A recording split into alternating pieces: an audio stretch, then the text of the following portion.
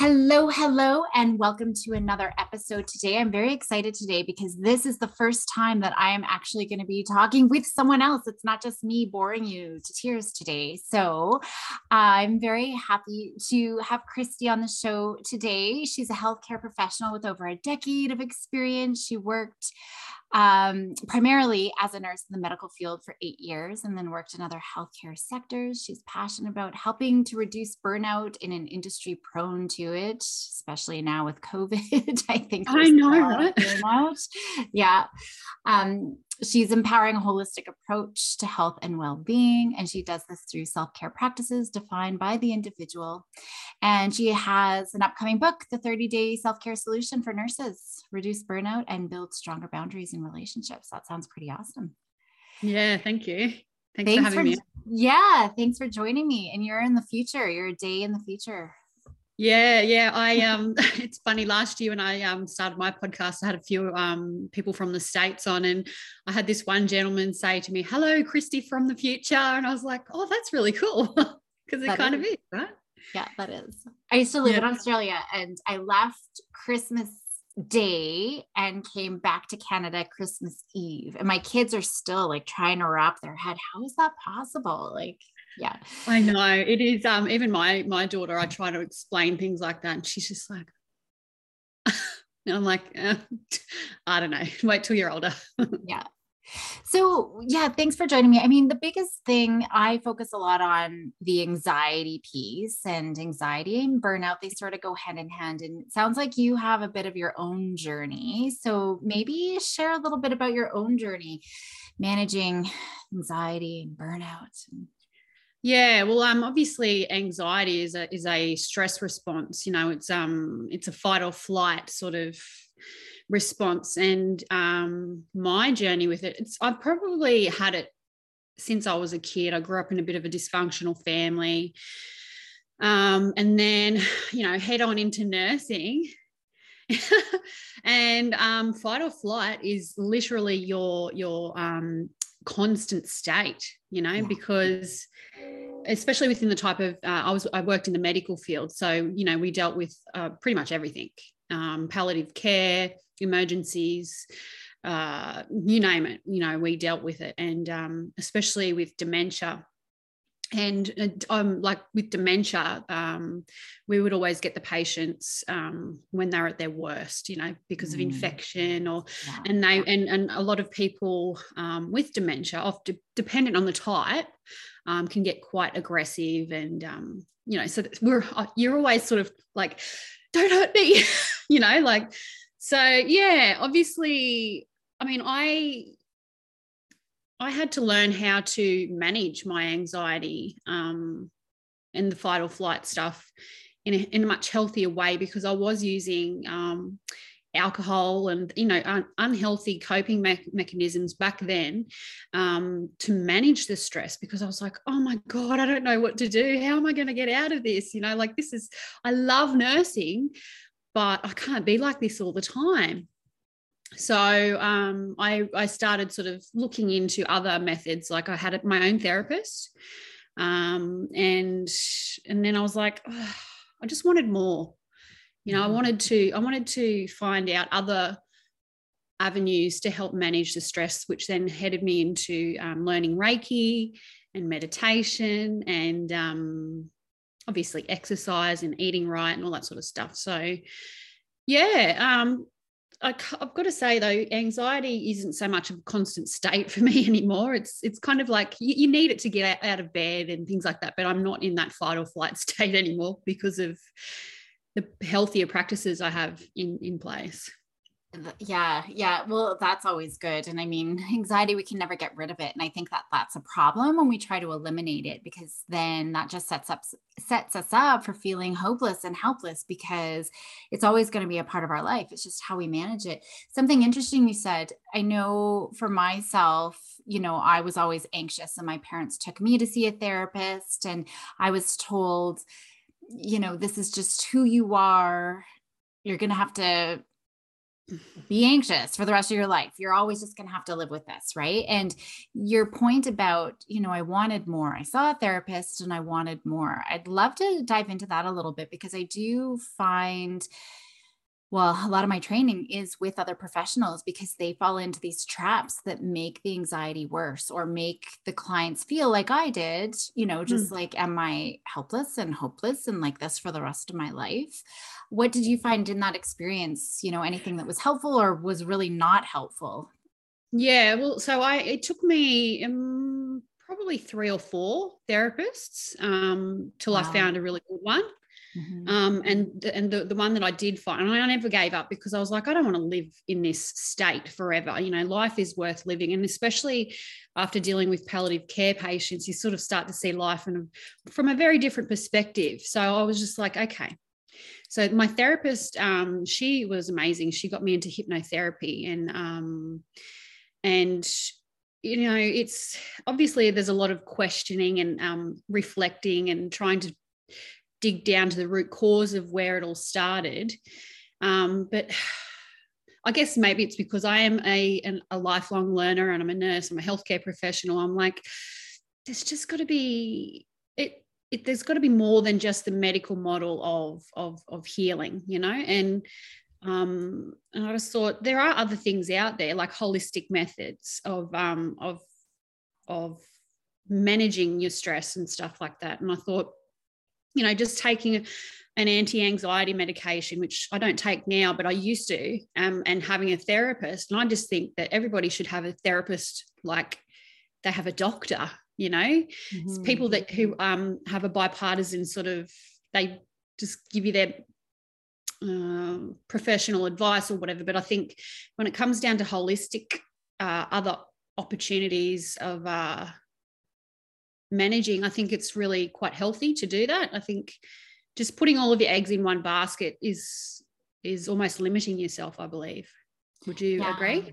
Yeah, absolutely. And I think having just multiple different, the perspective piece and different ideas. And it's great if people can actually collaborate together just to talk about. And when it comes to the medication piece, you're right. I think there's so much more than the medical model. I was just consulting with another professional who's working with a kiddo who's super anxious right now. And she's kind of caught just in the accommodation trap. Like I'm trying to make her feel better. And, that's something I'm like, no, we got to get out of that trap. But the pediatrician for this kiddo, so she is trying to collaborate with the pediatrician, but the pediatrician is really pushing the medication. But that's also reinforcing the anxiety story that I can't handle it. Therefore, I need to take medications to be able to. And I know that that's a huge trap. It becomes a safety behavior and it's just reinforcing that belief that I can't handle it. And so having multiple people on your team can be helpful to show, that's not the only way. There's lots of different ways. We just got to find your way that's going to help you move forward to feel successful, that you can handle all of this. So yeah. I definitely agree. I agree. And I do think that we tend to, or the system tends to over medicate anxious kids. Like my daughter initially, when she was younger, she's 9 now, but for a period of a year and a half, we did have her medicated for anxiety and stuff. And at the time I was like, oh, and it did help her for a little bit. But, for myself, even when I was medicated for it, I was thinking, there's got to be this is just band-aiding what's going on, And so I ended up figuring out that my anxiety was making her anxiety worse.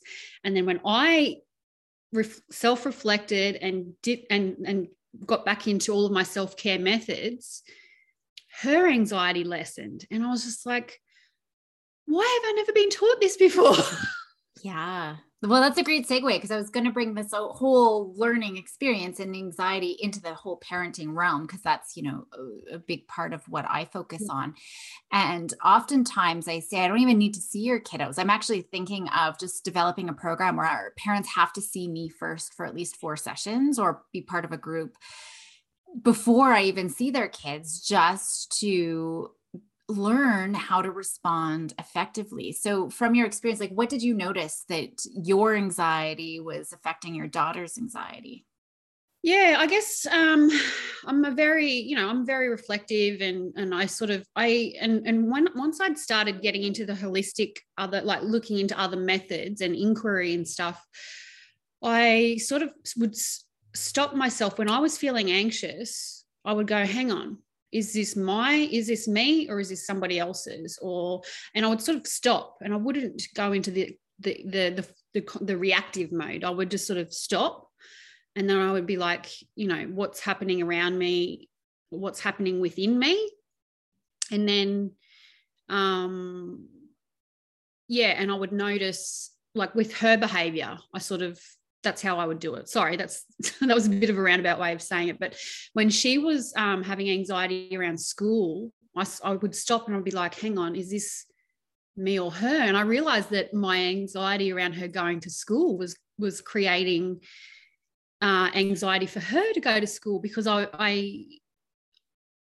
don't know, it's that whole detachment from your child, right? It's like, somebody else is going to look after her, and can they look after her the way that I can, and all that sort of stuff. And right. when I started going, Christy, she's okay, she's safe, it's okay, it was almost like reparenting myself. And then she started to calm down. And I just, whenever she was having like a meltdown, or like she was overstimulated or something, I would calm myself down and then allow her to come to me. I remember one time, oh my gosh, she'd been at school all day and she was just in meltdown mode. And I was like, she doesn't need you to react or try to fix this. She needs you to be calm. So what I did was I sat down, I let her have her meltdown. And then it was the coolest thing. I just sat there, and then she just came to me and she hugged me so hard, and she just cried, and then she just relaxed. Mm-hmm. And I just think kids, that's what they need from us. They don't need us to try and fix it. They need us to just relax, to be calm, and to be the safe space to allow them to have those, meltdowns or whatever you call it. It's just, we live in such a fast-paced life. I think parental mindfulness is so important for children, especially in the first 10 years of their life, because that's when their brain is developing. It's what they need to feel safe, right? Mm-hmm. Yeah. And that's a huge piece. I mean, a lot of it is the effective communication, and like the number one killer of communication that parents could do is talking. And that's usually what I teach them, right? It's just, I'll go through communication traps, but pretty much anything that we say or do to try to make our kids feel better actually makes that anxiety worse. And it's almost punishing for their brain, even when we're trying to fix them, we're well-intentioned. But that's just one of those things that not only is it not helpful for them in the moment, we're actually robbing them of the opportunity to process those emotions and, problem solve for themselves. Yeah. So in creating that space, I actually was just observing one of my students the other day who was in with a mom and her daughter. And the mom was beautiful. Just her body language, her way of being with her daughter was lovely. And she was really trying to reflect, but underlying all of that was this agenda. And she was trying to, lead her daughter to problem solve for herself. So she was doing all the things that looked right. Mm-hmm. But I jumped in and I just said, I feel like this girl just needs her mom to commiserate with her, just to be like, wow, your friends are being total jerks right now. That's it. Not to say, well, what could you do? And what should you do? And, what about this? And it's just like, wow, your friends are being jerks. And as soon as I said that, it was like, the mom was like, oh my gosh, I don't need to say anything. I'm like, no, you don't. And the daughter just started bawling, and she's like, yeah, I just need that. Mm-hmm. So I think your example highlights that need for space. I think we work way harder than we need to. Oh, 100%. I think, and I say to my daughter constantly, I'm like, I'm not always going to be the best mom. I said, we don't get given these scripts for parenthood. And I actually say to her sometimes, I'm like, you were given to me with no instructions. Mm-hmm. you know, Yeah. and then when I started to, I call it conscious parenting. That's the way I choose to look at it, is being aware of my own inner stuff, so that and that not trying to problem solve everything for her, you know, or even, yeah, it's just being there and listening. And as a result, our relationship is just, you know, her father and I aren't together anymore. And, you know, her father is quite an anxious parent, and she's starting to realize the difference between the two families. I mean, between the two houses. And it's a little frustrating for her, but I'm sort of using it as a teaching tool and saying, you know, this is a great opportunity for you to learn how different people interact in the world, you know. And but yeah, it's just holding the space. It's just holding the space, just being there. Yeah. Turn the TV off, put your phone down, and That's just huge. listen. Yeah, right. Just those little things. Yeah. Mm. So you talked about how you can just stop and sort of turn inwards and recognize what's going on for you and your daughter. I mean, that's huge. Just being able to know in the moment, you know, that to be able to stop. So how I call that the pause. Right. Because I think there's a split second where we become really reactive, or we get sucked in with anxiety, or we respond in really unhelpful ways in the minute we are triggered. So how did you create that space between the trigger and your reactivity to be able to change your response in the first place? So we're a really low tech family, so we don't really have a lot of technology, because I've realized myself that if I've got too much stuff going on, like TV, music, blah blah, blah, whatever, then I can't process things as quickly as I want to. So doesn't mean that I don't, like, if the TV's on, I still can't do it, but I've realized that I need to have, you know, low sort of excess noise and stuff, so that I can think and teach. It's like I'm reparenting and reteaching myself to not go into reactive fix it mode, you know, because I'm a nurse too, right? So, you know, it's really hard to sort of stop that. I want to fix it, I want to make it better. So I've sort of been learning to just, every time there's a heightened emotion within her, or even myself, I've recognized, okay, it's getting to a point where you need to stop and just allow it to do its thing, and then, you know, and then talk about it, or just have a hug, or you know, have a drink of water or something, you know. It's sort of, so yeah, it's been a reprogramming process for me, but it's more about being self-aware and recognizing when there is like something bubbling, and just going stop.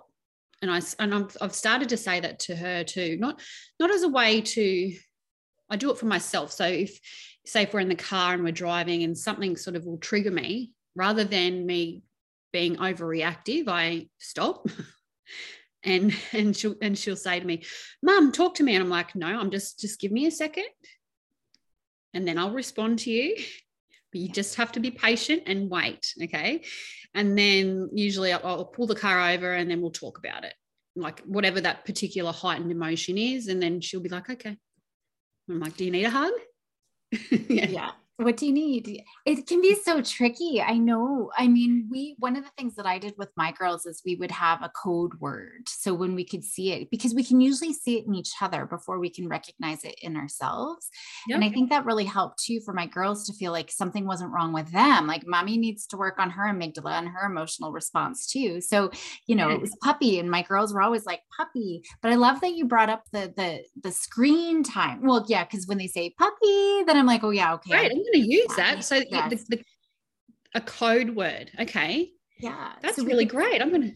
We can recognize it in each other too. Right. And it does, like the minute my little one is going puppy, I'm like, oh my gosh, yes, she's right. I am, because I think we get stuck in autopilot. Sometimes we're not even aware. And screens, I'm glad that you brought that up, because we do, that sucks us in. Oh my gosh. Have you seen Wordle yet? Have you been introduced to Wordle? No. Okay, maybe don't. It's so addicting. I just got introduced to it a few days ago, and I was playing it yesterday. It's a word of the day game. And my daughter's like, I hate Wordle, because I become this different person. She's like, if I come to you and you're playing Wordle in the moment, you get so snappy and I don't even look up. Like I'm just so into, because my goal is to try to figure it out in 2 turns. You've got 6 chances to figure out what the word of the day is, so this 5-letter word. And so my goal is to do it into two turns, right? So I'm very intense. But she's like, I hate it. And that's kind of what screens do. It puts us into that autopilot mode. And so we don't even realize our emotional state. We just react and it becomes so habitual and so quickly because screens are so reinforcing to our brain that it's really hard to kind of be mindful and be in the present moment, which is so important for us to be able to take that step back and be like, okay, I'm feeling grumpy right now, or I'm really irritable, or whatever's going on for us. So yeah, I think that's a huge piece we need to reflect on. And I was talking to a girlfriend about this the other day. My daughter's name's Ava. She goes to a school that is, it's a Rudolf Steiner school, and they're all about, the human development, the human brain within the first 10 years of a child's life, and how, giving them a piece of technology is really not great for their brains. It sort of creates, because you need to have boundaries around it. So it doesn't mean that we don't have access to it. We do. We've just got boundaries around it. And I just think if we can set healthy boundaries around the technology, it doesn't mean that that you completely disregard it. It's it's there, but it's like setting a healthy boundary. So that's what we do. During the week, we don't do any technology in the mornings before school, and we sit and we just talk to each other and, whatever, get ready for breakfast and etc. But there's so many studies out there, like the suicide rates for teenagers has risen from 2007 to some exponential rate.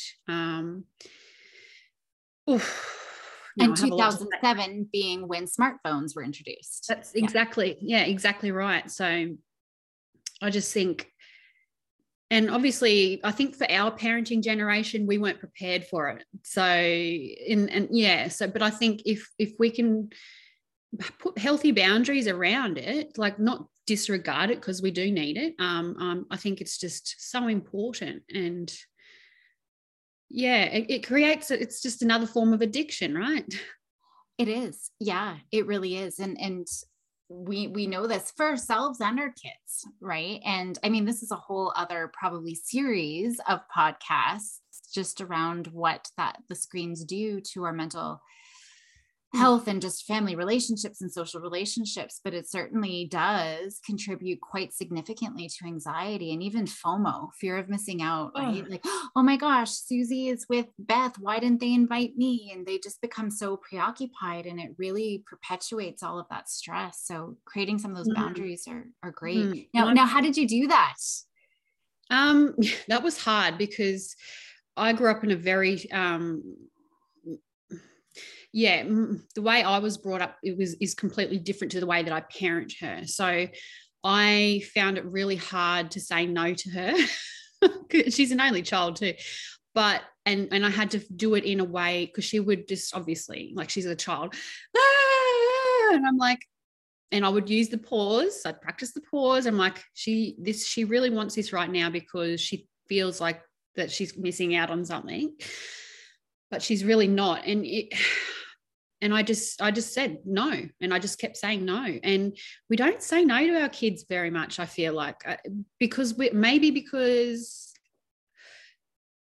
I think if we don't say no to our children, it can create a sense of entitlement and I don't know, whatever it is. But I said no, and she said, oh, all you do is say no. And I'm like, this is creating a healthy boundary. I do say yes to many other things, but if I don't say no to you, then you're not going to understand, I'm the parent and these are the boundaries. When you're 18, you can do whatever you like. Yeah. Which is so important. I mean, no is going to automatically trigger that emotional brain right away. It becomes very defensive, but we have to have those boundaries. You're right. And especially around those non-negotiables. And for me, screen is definitely a non-negotiable. So just being mindful of time here, I guess, because I think we could go in about 10 different directions here, but just bringing it back down to the anxiety and parenting, any specific tips that you would talk to parents about just around managing their own anxiety or helping their kiddos with their anxiety?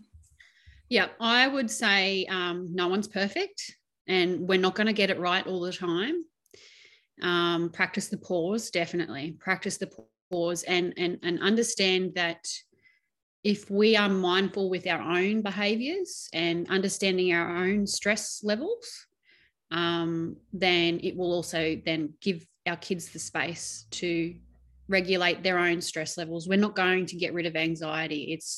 We need it as a gentle state to keep us going, getting out of bed, etc. But yeah, practicing the pause, mindful parenting is the best.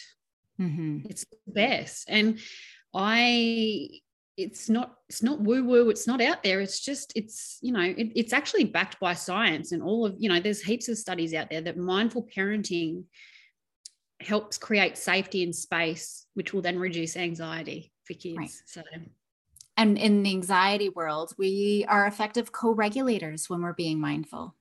Yeah. Yep. That's great. Yep, big time. Yeah. Lovely. Well, thank you so much for joining me today. I'm sure everyone's going to find it very helpful. You gave lots of great tips and just giving us pause, not even just our own emotions, but even thinking about like screen time, for example, and thinking about how can we set up the environment for us to all be successful as well. Yep. Screen time, definitely. Really regulate that and boundaries around that. So yeah. Perfect. Well, thank you so much. Thank you so much for having me on. I've really enjoyed it.